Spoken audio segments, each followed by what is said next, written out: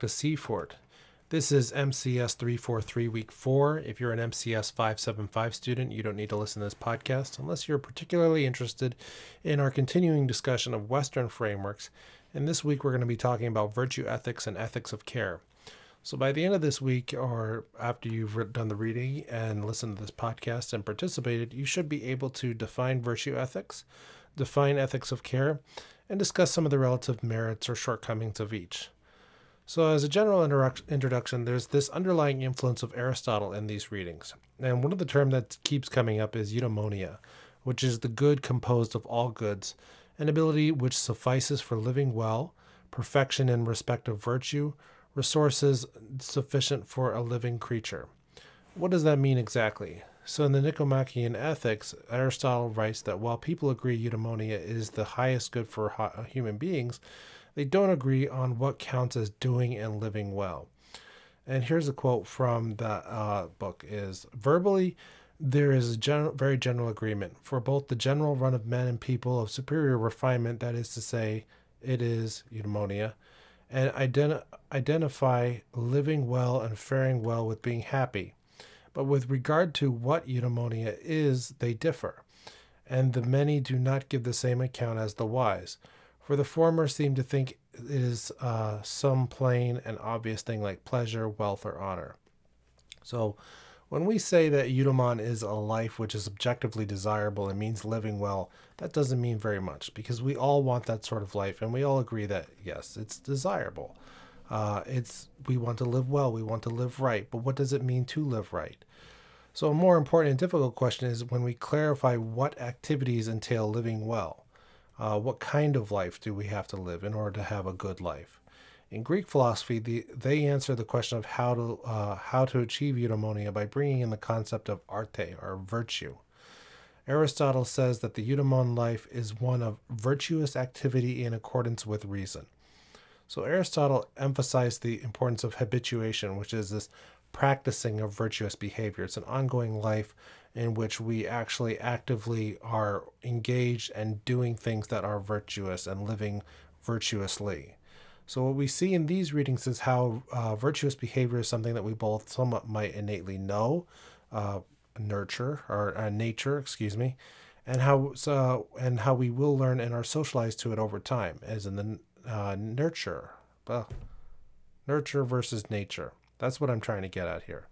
So it takes both, right? Especially in the Boss reading, we come into a discussion of where does our moral reasoning come from, our moral knowledge. And it can come from places that are innate to us and also from our society. So we'll get into that in a minute. But to sum up, really what is running through these readings is this idea of virtue ethics. And it's one of three major approaches in Western normative ethics. We discussed the other two last week. In contrast, like virtue ethics emphasizes the virtues or moral character of an individual, of someone. This is in contrast to deontology, which emphasizes duties or rules, or consequentialism, which emphasizes the consequences of our actions. So the Stanford Encyclopedia of Philosophy characterizes those approaches in this way. Quote, suppose it is obvious that someone in need should be helped. A utilitarian will point to the fact that the consequences of doing so will maximize well-being, right? Utilitarian, consequentialist, they're going to say that if we do this, well, it'll maximize well-being or pleasure or good. A deontologist will point to the fact that in doing so, the agent will be acting in accordance with a moral rule, like do unto others as you would have done by. So they would be acting according to some principle, some duty, some rule. But a virtue ethicist would say that helping the person would be charitable or benevolent. It would reflect on some motivation, some aspect of somebody's character. And having a virtuous character is what virtue ethics is all about. Now, to some degree, ethics of care is related because it sees benevolence as a main virtue and it emphasizes the importance of interpersonal relationships and others in our lives. It's developed by Nell Noddings and Carol Gilligan, and it doesn't get as much justice in the Boss reading as I thought it did before, but it's still an important type of ethical framework to look into and to research more, particularly if you're interested in alternatives to these kind of three major approaches in Western normative ethics: consequentialism, deontology, and virtue ethics. So I'm going to start with the boss reading, but up front, I just want to tell you that the other reading, Pleasance from 2013, is very difficult. The main takeaways involve how we can apply Aristotle's ideas about habituation to a eudaimonic life and have a digital flourishing. So I really emphasize the boss reading this week because it discusses really how we arrive at a virtuous life, how we have it means to have our conscience and to really explore those ideas. So I'm just going to read through some of my notes, which are taken from the summary, and emphasize some key points here. So first off, conscience provides knowledge about right and wrong. It motivates us to do what is right and demands that we act in accordance with it. So what does your conscience look like? What does it mean to have a conscience? This is the idea of conscience. It's this kind of inner voice, this expressive idea about what it is in ourselves that tells us, like, how should we be? How should we behave? There are three main forces that shape our conscience. This is heredity, learning our environmental factors, and conscious moral direction. So we have nature versus nurture and something else. There's conscious decisions that we make. Heredity or biological factors include natural virtues like sympathy and a sense of justice. So the frontal lobes of the brain appear to play a critical role in conscience. And we can see in the book where it talks about how people who've had damage to certain parts of their brain seem to be sociopathic or lack that certain sort of conscience. Learning or environmental factors that shape our conscience include our cultural norms, our families, our experiences. And this is what is emphasized by cultural relativists, behaviorists, and Freudians who say that morality is the result of environmental forces. Conscious moral direction involves active deliberation and accepting responsibility for our moral decisions. Most philosophers contend that the development of conscious moral direction is necessary for becoming a truly moral person and a person of integrity. So we cannot, and this is one of the key points of this boss reading, is that we cannot just allow rely on our innate sense of justice, our innate sense of sympathy, care, and respect for each other that we might have innate in ourselves. We also can't rely on our culture or how we've been brought up, how we've learned, what we've been taught over the years. But we have to have an autonomous sense of direction and an individual kind of control over what we do. So this is a question for you all. Discuss a time when you went along with the crowd, either actively or as a passive bystander, even though you knew what they were doing was morally wrong. How did you feel afterwards? What thoughts went through your mind? Relate your answer to the concept of conscience. Did you listen to your conscience? Did you ignore your conscience? Or did you feel like your conscience was telling you to act along with the crowd? But no, if they told you to act along with the crowd, then maybe you thought they weren't wrong. So it's important here to find some place where you were in your memory where you were uncomfortable and yet did nothing, and what was going through your mind.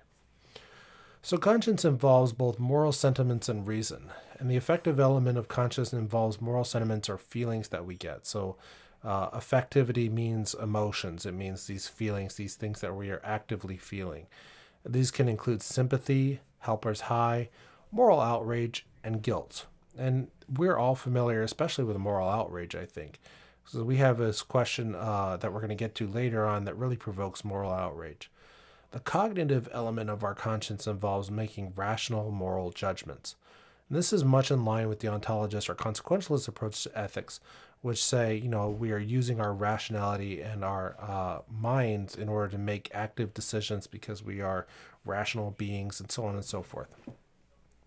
But the active and the cognitive elements of the conscience work together. So for virtue ethics, for the kind of everyday ethics that we're involved with, a lot of times we are motivated by our senses, our affective elements of conscience, the feelings we have of sympathy towards one another, the guilt that we might feel if we realize that, we shortchanged someone or somebody shortchanged us, right? The helper's high that we get when we actually do something for someone else. So these work along with our rational aspects to kind of create the conscience. And this question is here's a question for you all again. Philosophers such as Gandhi and Martin Luther King Jr. argue that violence can never be justified by moral outrage. Instead, we need to use our moral reasoning to devise nonviolent strategies for responding to violence. Do you agree? Why or why not? So here's the question of, if you're outraged by something and you want to protest and you want to go out there and you really believe that, especially if there's an injustice going in the world and you're morally outraged by that, we cannot respond with violence. Gandhi and Martin Luther King Jr. really say that it's important for us to have nonviolent strategies, despite whatever outrage we might feel. Do you think this is viable? So Jean Piaget noted that children go through distinct stages of moral development, including heteronomy and autonomy. And the cognitive developmental approach to moral development is based on the following assumptions and findings. So certain concepts like moral excellence are fundamental to all humans. Do you think this is true? Everybody wants to be moral. Everybody wants to be excellent in some way or another. Humans have an intrinsic potential and drive to grow from lower to higher stages of moral development. Each stage of moral development involves structurally different modes or paradigms for making moral decisions. Stages of moral development are universal and transcultural. That would be interesting, right? Do you agree with that? People progress through different stages sequentially. They don't skip stages. Changes or gains made in moral development tend to be retained. People tend to prefer the highest stage of moral development that's conceptually available to them, and it's more desirable to reason at a higher stage. So this is what Piaget and Kohlberg and Carol Gilligan are really working through, these ideas that people are developing in their conscience, in their morals over time. And that we all universally across the world, no matter what culture, background, or anything that we're coming from, really want to go through these stages and develop into the best possible person that we can be. Lawrence Kohlberg identifies three levels of moral development, each having two stages. There's pre-conventional, conventional, post-conventional. Pre-conventional level involves punishment and obedience, and the egoist stages. The conventional level involves the good boy, nice girl, and culture maintaining stages. And the post-conventional level involves social contract reasoning and principle moral reasoning. Now, this is this idea that, when you're very young, you have a sense of, what are you trying to avoid when you're very, very young? You're avoiding punishment. You're trying to be obedient to whoever's in charge. If you're a child, if you're one of my kids, maybe you don't listen to me. But you ideally want to be obedient and nice to avoid the TV being taken away for the whole day. If you're in the conventional stage, this is kind of culture maintaining. I am a good citizen. I am a good person. I want to do things according to the rules. And if a law is unjust, well, it's still the law, right? But the post-conventional level involves reasoning about these things, wondering, is it just? Is it fair? Am I being principled based off of like what my own values are? And the society, is the society around me fair? And to get to that stage, only about 10%, according to their studies, Kohlberg studies, only 10% of U.S. adults ever reach the post-conventional stage of moral reasoning. Although college tends to move students into a higher stage of moral reasoning, most college students don't successfully make the transition into the post-conventional stage. So what am I saying here? Those of you who are listening to this have an advantage over others because you're actively, critically thinking through how you relate to the world as a moral actor, as an ethical subject. Are you kind of following the rules because you want to avoid punishment? Are you maintaining your culture, or are you looking to kind of expand into the post-conventional level? So culture and profession have an impact on one's level of moral reasoning. And Carol Gilligan kind of took this argument, or took the idea that people are going from one conventional stage to another, to say that women in general are more likely to use a care perspective and men are more likely to use a justice perspective in their moral reasoning. So she postulates three stages of moral reasoning as well: pre-conventional, conventional, and post-conventional, or self-centered, self-sacrificing, and mature care ethics. So this is the same sort of progression from a childhood to a mature, fully critical and understanding adult who is synthesizing both care, and justice perspectives. This is what Gilligan and Kohlberg later came to agree. So there's also the work of James Rest that's mentioned in here, who identifies 4 components of moral behavior. There's moral sensitivity, which is the awareness to how our actions affect others. We are sensitive. We are aware that, if I say something insensitive, that hurts somebody else. And moral sensitivity is that awareness that we have when we actually realize that our actions have consequences. They have an effect on other people. If we say something insensitive, right, is because we are not aware of that. Moral reasoning or judgment involves the ability to make critical judgments about moral values and various courses of action. Is it right, or is it just right for things to be the way they are? Being able to make those judgments is a component of moral behavior. Moral motivation entails placing moral values above competing non-moral values. So, say your job asks you to do something unethical. Moral motivation would say, this is important to me. This is something that I want to be a virtuous or a ethical person. I'm going to not do this thing that my work wants me to do, even though it may cost me. Moral character is related to integrity, and it involves having certain personality traits like courage, perseverance, high self-esteem that predisposes us to act morally. So this is all about how we come to be moral subjects, appropriate moral subjects. And so here's another one more question is about these situations or these scenarios, right? Where people are lacking in some of these components of moral behavior. So the question is, people who make offensive comments are sometimes unaware of the effect their comments have on others. What are the ways that we might tactfully and sensitively point out someone's insensitive behavior? How might you best respond from a moral point of view if that person becomes angry or defensive when their insensitive behavior is pointed out? So think through the following scenarios. You're at a party where someone makes a joke that is racist or sexist or homophobic. How do you respond? What do you do if they become defensive and angry? You're depressed because your beloved dog just died and you don't feel up to going out to a party with your roommate. When you tell your roommate, they roll their eyes in disgust and say in an annoyed tone, "Get over it, it's just a dog." How do you respond to them? A student in your calculus class is having difficulty understanding an assignment. She raises her hand and asks the professor to explain the assignment. He replies that she shouldn't worry her pretty little head about such matters, but should instead ask one of the men in the class to help her with her homework. Right? This is, that one, I think somebody's going to lose their job for sure. But anyway, the main takeaway of all of this chapter is to really think about how working through our moral development is important, because otherwise we're likely to follow cultural norms even when they're destructive. And this kind of leads us straight into the next reading, which again is very difficult, and I don't expect you to go through all the way. I don't expect you to comprehend the whole thing. It's filled with a lot of kind of presumptions that you already know certain literatures.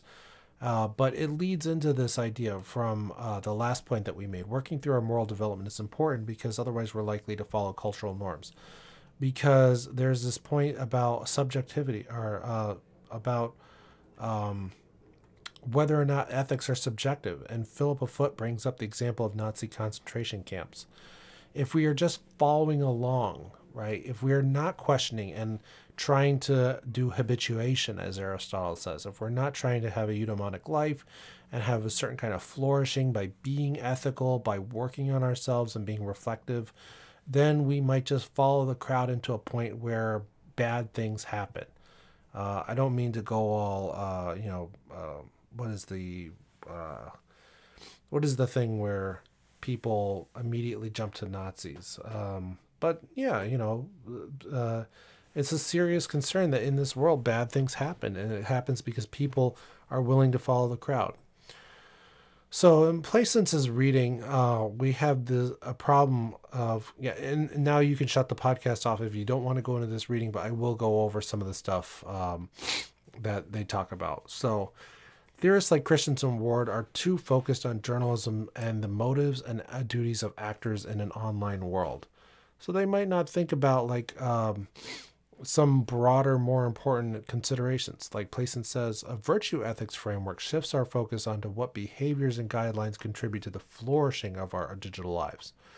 A true media ethic, this is from the reading, a true media ethic must account for persuasion messages, strategic communication campaigns, and media-based marketing practices. The various sectors of our global media, news, information, and promotion, are becoming increasingly intertwined and symbiotic in nature. When we talk about the various goods that responsible media practice maintains and protects, our notions of a global media ethic must be truly global, not just in the geographic sense, but in the sense of comprehensively accounting for uses and behaviors in all media sectors. So Ward and Christians are thinking too much about journalism, and Playson is saying that by using Foote, by using Aristotle, we can really be a lot more holistic and comprehensive, especially if we go to this flourishing idea, this idea that virtue ethics brings up. So going back to Christensen and Ward, Playson writes about a proto-norm as the conceptual foundation of a moral order. So, and Christensen and Ward have this idea of a reverence for the existence of a reverence for human life as the proto-norm, something that we can base all of our universal ethics that we come up with off of. But there's a problem with that, right? And that's the Nazi concentration camps. It can be a subjective thing. Playson offers an overview of ethics and human flourishing after discussing how we need to have some sort of universal, concrete, non-subjective approach to ethics. In the Nicomachean Ethics, Aristotle writes of the normative value of practical wisdom, or phronesis, as residing in both the ability to deliberate well and the ability to apply it to daily living. Quote, the man, or a person, who is without qualification good at deliberating is the person who is capable of aiming in accordance with calculation at the best for people of things attainable by action. Nor is practical wisdom concerned with universals only. It has to recognize the particulars. So what does this mean? According to Playson, exercising practical wisdom to realize how to properly incorporate the virtues opens the path to eudaimonia, or a flourishing life. So the content of virtuous character is determined by what we need or what we are qua human beings. This is also from another reading. Foote says that people are hardwired to seek good in their lives, a type of flourishing, so that the things people do to ensure or promote such qualities are by definition virtuous. You can skip over natural normativity. It really answers some harder questions about intuitionism in virtue theory and the threat of committing the naturalistic fallacy. What's important for us here is to understand how virtue ethics apply to digital media. So digital flourishing involves how we understand the mediums or technology. Martin Heidegger, this is a quote from the reading as well. Martin Heidegger said that we fall victim to a mischaracterization of both technology and human nature when we presume that technology is strictly instrumental. This is when we're thinking that, a gun is just a gun. Facebook is just Facebook. It has no values or ethics in and of itself. Quote from the reading again. The technological act of bringing forth a revealing of things is indeed an intrinsic element of human nature. But if we fail as moral agents if the technological stance is used to explain the extent of our relationship with the world. Similarly, the means versus ends dichotomy is an insufficient lens through which to fully apprehend our digital lives.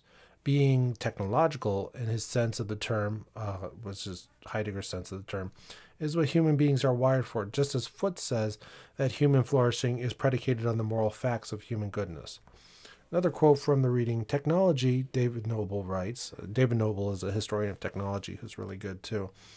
Technology leads a double life, one which conforms to the intentions of designers and interests of power, and another which contradicts them, proceeding behind the backs of their architects to yield unintended consequences and unintended possibilities.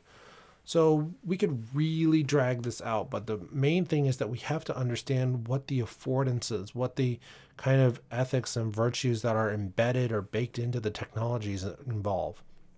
We really have to kind of question what we're able to do, what is possible for us on those platforms, and how what we do is sometimes against the interests or the intentions of designers.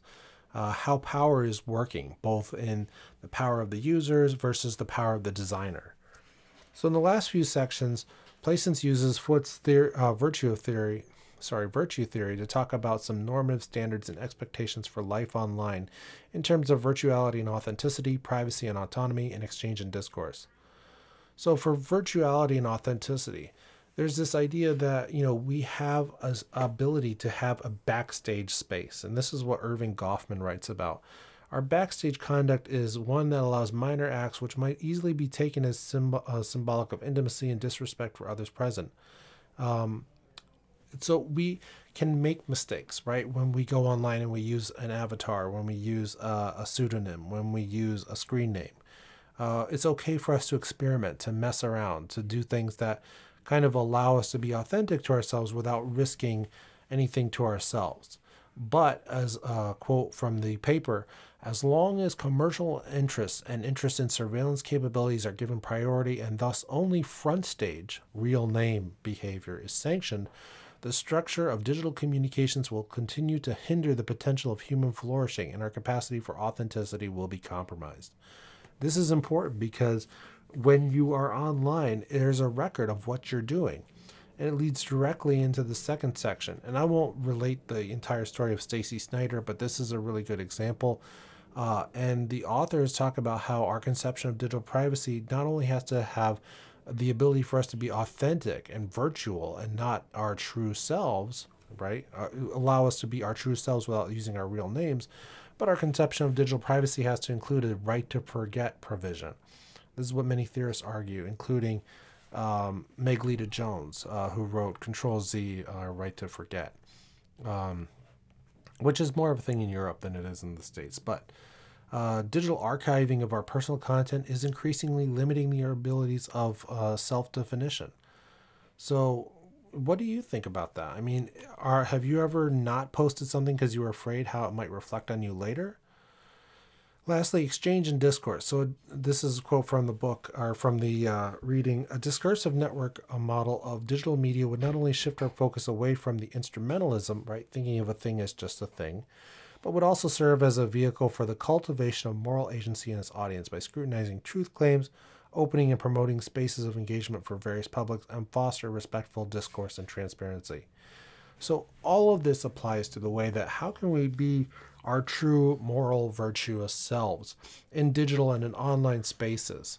And this is how Placence is taking this virtue ethics framework and moving away from a professional's code of ethics to thinking about how would it apply in all global aspects of our lives, and not just global being, geographic, but being holistic in the media, being involved in all sorts of kinds of communications and networks. So this is, again, an overview of what virtue ethics means for media. Well, A, what virtue ethics mean. B, also what ethics of care are doing and how they might apply to digital media. And we didn't really get into how ethics of care apply here. There are additional readings on that if you want, but I don't want to keep it too long today. I just want to, again, reflect that ethics of care, virtue ethics are kind of have to do with our motivations, and they have to do with how we see ourselves as virtuous people. And we're really related to the development, fostering, and growing of ourselves as ethical subjects in the world. So hopefully it's another compelling perspective, a nice alternative to deontology and consequentialism. And now that we've discussed eudaimonia and habituation, you can think of that as being sort of the everyday process of becoming a virtuous and ethical person. And hopefully you're compelled to take your own ethical development further along to the post-conventional levels that we talked about. So I hope you enjoyed this episode, although it was a little longer, and I look forward to talking with you all on Slack and on Zoom this week if you are available. Take care.